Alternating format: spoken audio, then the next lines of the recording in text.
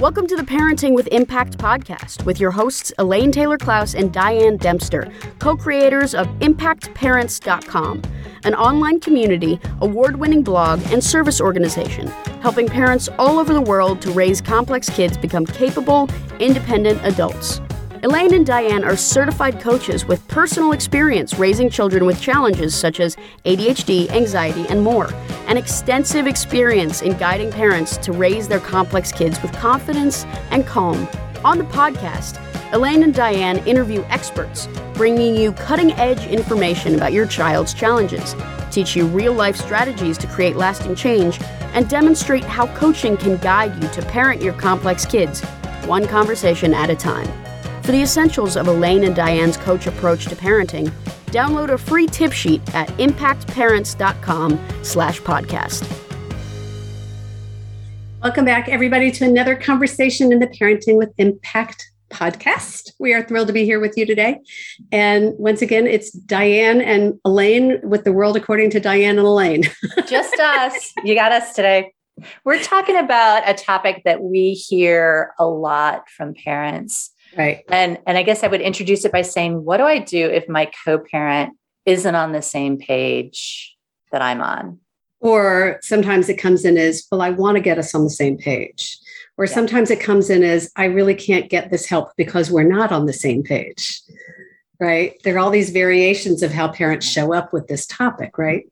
Well, but I guess the bottom line is, for no other reason than you're in a different place than your co-parent is, whether it's because you're ready to get help and your co-parent isn't, whether your co-parent thinks that the diagnosis is a bunch of hoo-ha, whether your co-parent has a hard time following through because they have their own neurodiversity, whether your it's like, or is triggered and has a hard time self-managing and they're arguing and fighting with you or your kids all the time. I mean, there's so many different flavors of this that you said, Elaine. Well, so I think what you're describing is, what does it mean to not be on the same page? Yeah.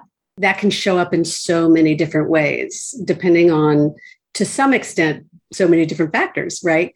And we want to be on the same page, but we don't always know what that means. So let's look at that for a minute. What might that mean? Well, and I think the other piece of it is not just what does it mean, but like, is that really important? Is it really important? I mean, I think that that's the piece of it is part of what makes it important is that if we feel like we're on the same page, there's no conflict. And I think that that's probably... A lot of us don't like conflict. A lot of us don't like conflict, or we don't like to disagree, or we think that, it's like in harmony. But I think that that's a whole other conversation about, navigating disagreements and conflict. But so let's take this position. Okay. There's a relative merit to parents creating a unified front in a relationship with their kids. That doesn't mean you have to agree or, quote, be on the same page, but you want to be, as co-parents, supporting each other in relationship with the kids. Is that a fair? It is. Well, and it's really funny you say that, because it's like, I used to joke with my parents because they would never argue with each other in front of us. You. Yeah. And there was this story that I created myself that they were in agreement around everything. But I realized as a grown-up, I'm like, I bet that may not have been actually true. They just may have been really good about not having an agreement, that they weren't going to disagree in front of us because they wanted to, like you said, present unified front. Right. And yet, and I remember struggles with my husband early on when I would say something that he thought would undermine him in front of the kids, but I wasn't able to support his position because I really disagreed with it. And so I was trying to respect him, but also be able to disagree.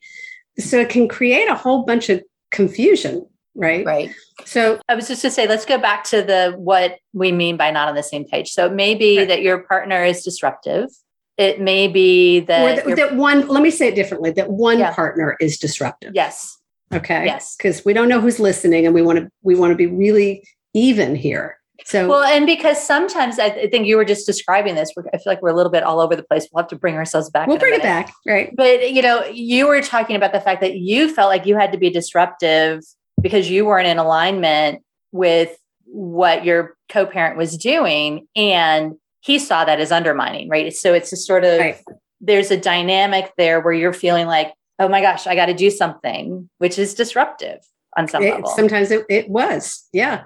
And so if we pull back and we say, okay, or part of the goal of parenting is to be in relationship one-to-one with our kid. But then there's this next layer of then we want to be in relationship with the co-parent, and then the two of us in relationship, or sometimes these days more than two of us in relationship with our kids. So you have relationships happening on multiple layers. And part of what I think makes it complicated is we don't differentiate. We don't realize that, some of this, when parents come to us and they say, I'm not sure I can do this because my co-parent's not on the same page. What we usually say is, this is about you and your relationship with your child. And you can have a huge impact in your relationship with your child, regardless of who else is in the picture. Yeah. So that's one really important place for us to look, is to remember that all it takes is one parent to turn the ship, because we have a relationship with our kid. Go. I see you go. Well, no. And what I was going to say is like the dance, right? We talk about changing the dance or changing the recipe, right? It's a sort of, even if you're the only parent that does something different, if you begin to do something different, it's going to change the dynamic in the family. It has to, by definition. That's right. And it may not feel the same as if it were lockstep with your co-parent, but don't feel like you can't make change or make even impactful, sustainable change just because your co-parent isn't there. And honestly, I think, and this is part of your storyline, sometimes when one parent says, okay, you know what, I'm going to just do whatever I can, the other parent goes, oh, wait, something's different. I got to do something different. This feels weird. This feels different. What do I do here? Well, and that was really my story. It was that clearly what we were doing wasn't working. And so as I started getting coaching, I started changing the way that I was interacting. And at first, my husband was not on board and he was almost resistant. And then over time, he did get on board. And when I asked him what happened, he said, I couldn't deny anymore that what you were doing was working. But understand, at first, it was just me in relationship to my kids that was working. That was where the change started. And then he started playing with us a little bit more consciously and collaborating with us. And then he joined in. And then that's when it became more about he and I working together to support the kids instead of me just focusing on the kids. So that's what I mean by those layers. Yeah. So that's one of the first big pieces is, even if your co-parent's not on the same page in terms of doing something different, you can do something different, make a huge difference in the family. And we can't all promise that all co-parents are going to end up like your husband was, Elaine, but he's one of a just kind. Know he's one of a kind. But so just know that even if you're the only one making change can still happen if it's only one of you. Yeah. The other one parent to turn the tide or turn the right. ship. So the other piece I want to talk a little bit about is like the triggered active conflict kind of situation where maybe your co-parent is either in conflict with one of your kids. I had a mom the other day who's like her 18-year-old daughter and her husband constantly in conflict and in battle with each other. And it's just really hard for her to be around. And she was like trying to get in the middle and figure it out and figure out how to make nice and fix the relationship. And we had a long conversation about the concept of the drama triangle. And I don't think I'm going to teach about the drama triangle, but the bottom line is it's like you have a relationship with your daughter, you have a relationship with your husband, they have a relationship with each other. And you don't, it's like that third edge of the triangle is like the third rail on the train. You don't go there. You stay on your side in your relationship with your child, and you can help your child have more of a healthier relationship with your co-parent. You can help your co-parent have a healthier relationship with your child, but you can't fix what happens in between them, if that makes sense. It totally makes sense. And I really want to talk about this a little bit more and highlight this, because one of the things that's become super clear to me in this work with both our clients, but also with some friends where I've been in this navigation is particularly when there's a divorce, but even when there's not a divorce, when there's conflict just in the family dynamic. The hardest part for a parent, I believe, in many ways, is to accept that you can't control what the other parent's going to do, right? And so oftentimes our job as parents, and again, this is particularly true in the divorce, is to help our kids figure out how to be in relationship with your co-parent, their other parent, particularly if you're the parent that kind of sees what's going on with the kid and the other parent is resisting that in some way. Well, and I think that the thing I want to just put a pin on that is that it's from your child's perspective, right? It's just sort of, Great. so if your child's not complaining or not, having a difficult time and you're watching and you're like, oh, I don't like what's going on, you want it to be their agenda. You want to figure out what your child's agenda is for change and support that and not try to get it to be something that is your agenda for, you want that. I did this for years. I wanted my kids to have the same kind of relationship with their dad that they had with me. And it's like, it's not going to happen. That you can't so do that. much. Yeah. You can't. So I think maybe what's coming up clear for me here is that we need to kind of differentiate to some extent between when there's a divorce and you really are in a divorce situation, very much being conscious about how you speak about your co-parent. Right. In front of your kids, because you want your kids to stay in relationship with your co-parent most of the time, ideally. Yeah. Right. And so there's a role that you play there that's very different than if you are still married and living in the same home. Yeah. Right. And you and I have very different experiences that way. Yeah. Well, and again, it's a sort of, when you're talking about relationships with other people, you have to really go back to what can you control and what can't you control. And this is where you were suggesting it earlier. It's like this sort of, you can't make your co-parent do something different. I mean, you can encourage them, you can support them, you can model for them. I mean, all of those things are important. You can ask. You can ask.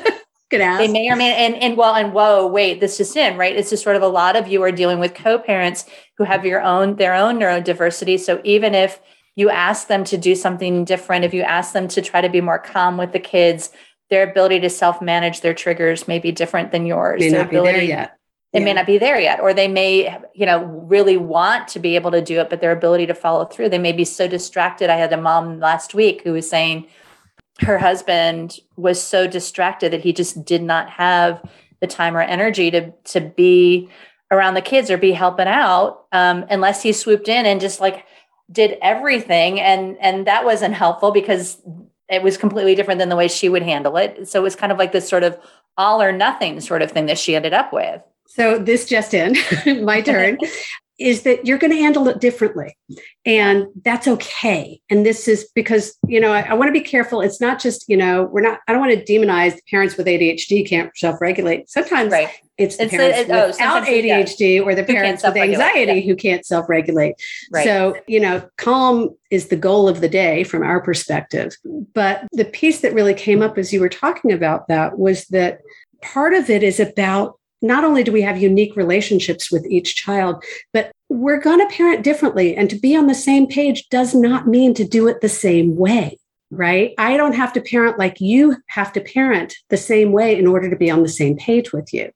And so part of the game here is to really understand what our natural propensities are. When I'm the good cop and you're the bad cop, or you're or when I'm the one that's handling these issues and you're handling those issues. But to be, ideally, when you get to a collaborative relationship with your co-parent, it's to understand that neither of our styles is right or wrong, but they are different. And we want to help our kids learn to respect the differences without making one or the other of us wrong.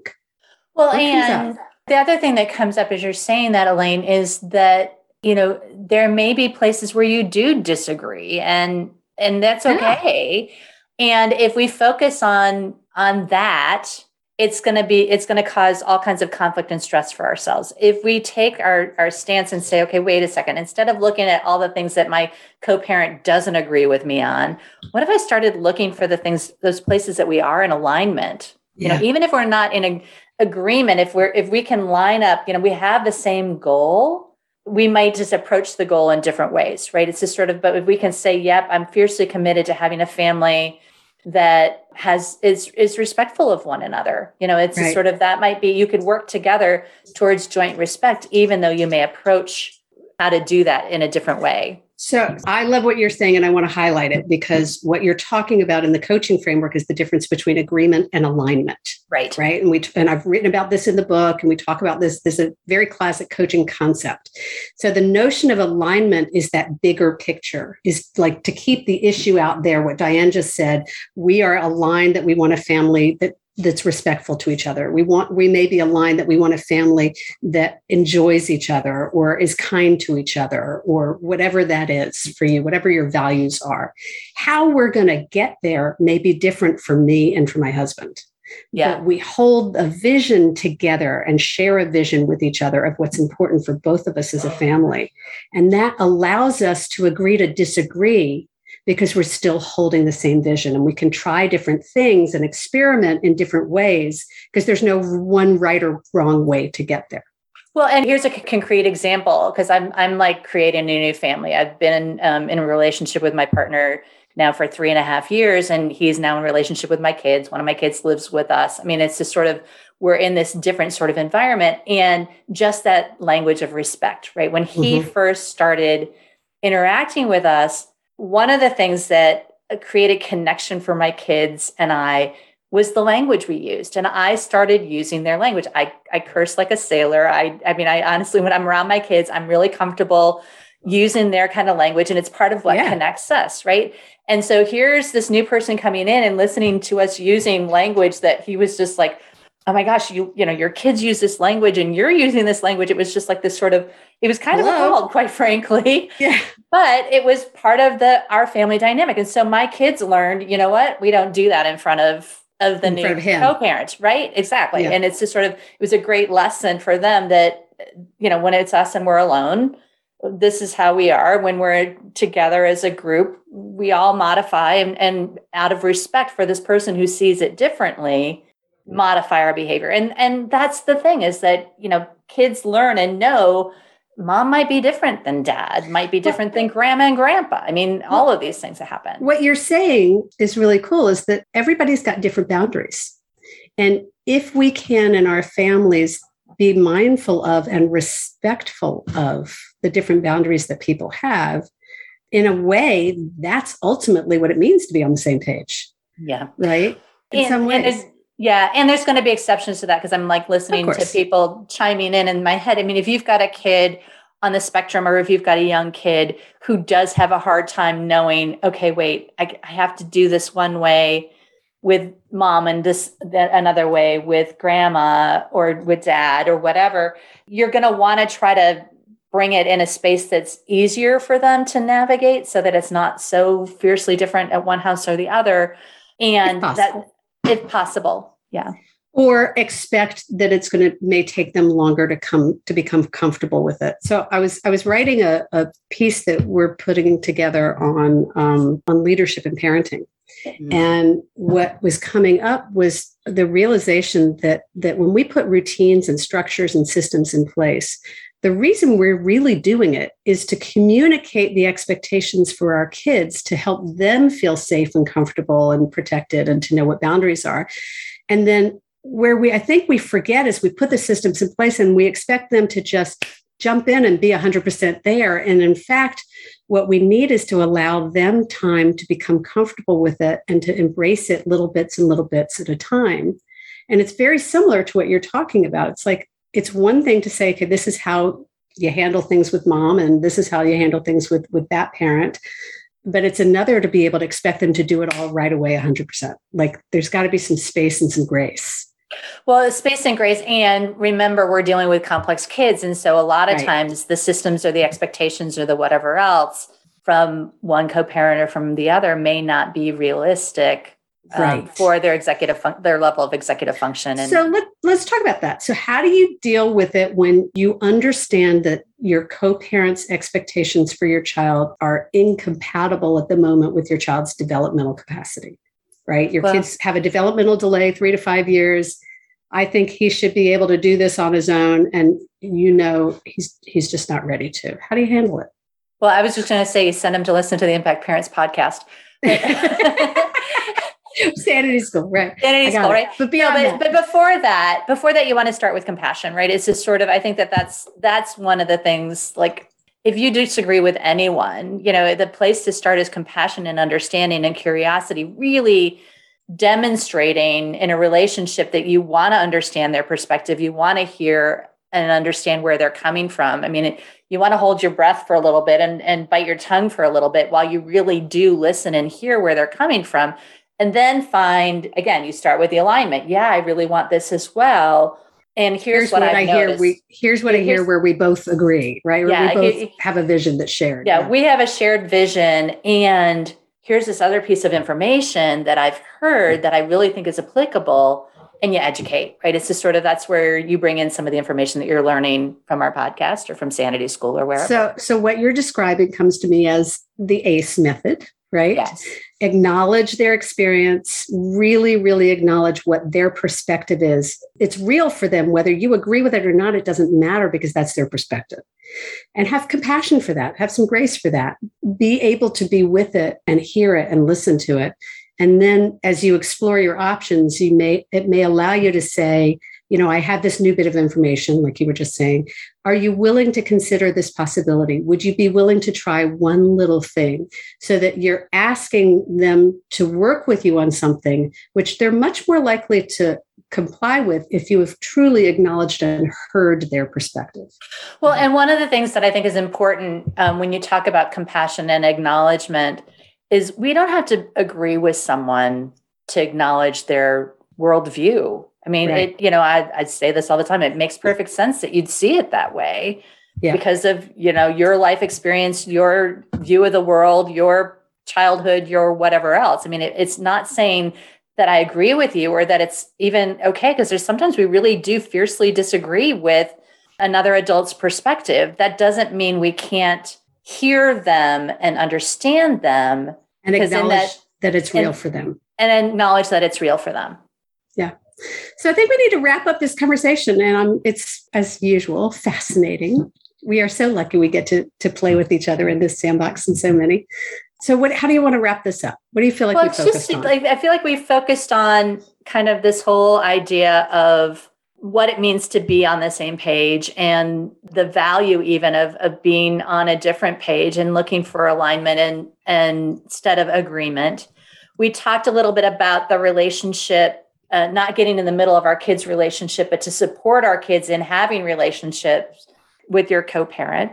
We talked a little bit about kind of how to handle disruptive, triggered adults, although we might be able to talk a little bit more about that. Well, you go listen to one of our things on triggers. We talk about that all the time. I was gonna say, yeah, there's so much on that. So if you had an insight you were taking away, and I want those of you who are listening, right? Because we've talked about all of this different stuff around being on the same page with a co-parent. What's the insight that you're taking away? What's your aha from this? Do you have one? Yeah, my insight is that honestly, that sometimes there's value in not being on the same page, right? And it's just sort of, we're trained to feel like, oh my gosh, conflict is bad. It's like disagreement's bad. But if you can be skilled and savvy and focus on, the baby steps or the places of alignment, sometimes those disagreements can turn into opportunities.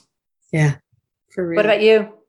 There's so many things. One of the things actually that jumped out at me was really I want to remind me and us to be really careful not to go to that place that makes the ADD parent wrong, right? And really remember that we all play a role in this. And just because one person is more organized than another, or more self-regulated than another or whatever, doesn't always make it right. That there's still, as you said, there's so much that we all have to offer. And if we can honor what we each bring and focus on the strength of it instead of looking to the, what you're doing wrong or what I'm doing wrong, that's where we move forward. Well, and this is what came up in just what you said, is that underneath a lot of this, and it's not just for ADHD adults, but I do see it often more in ADD adults, is that there's a layer of maybe guilt or shame or trauma that kind of, if you've got an adult with ADHD, there's a lot of adults with ADHD who were not well managed or were not even acknowledged when they were kids, who end up creating stories about behavior. And so it's a protective coding that they've developed, maybe because in their childhood, they were pushed harder than their brain was able to manage. And so having some compassion for that, because it's a really common pattern, I think it's also another place to think about. Well, and particularly when it's married to a spouse with anxiety who has that tendency to, they tend to find each other and then they tend to sometimes struggle with each other. So that's maybe another conversation for another time. So for now, y'all, thanks for listening. As always, we're thrilled to be with you and love to be doing this podcast and know that your listening here makes a huge difference for the life of yourself and your kids. Thanks for being here. Bye, y'all. You've been listening to the Parenting with Impact podcast with Elaine and Diane. For more information on the Impact Parents community or to join Sanity School for Parents, please visit impactparents.com.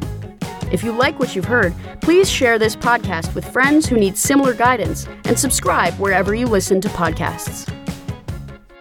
This podcast is a part of the C-Suite Radio Network. For more top business podcasts, visit c-suiteradio.com.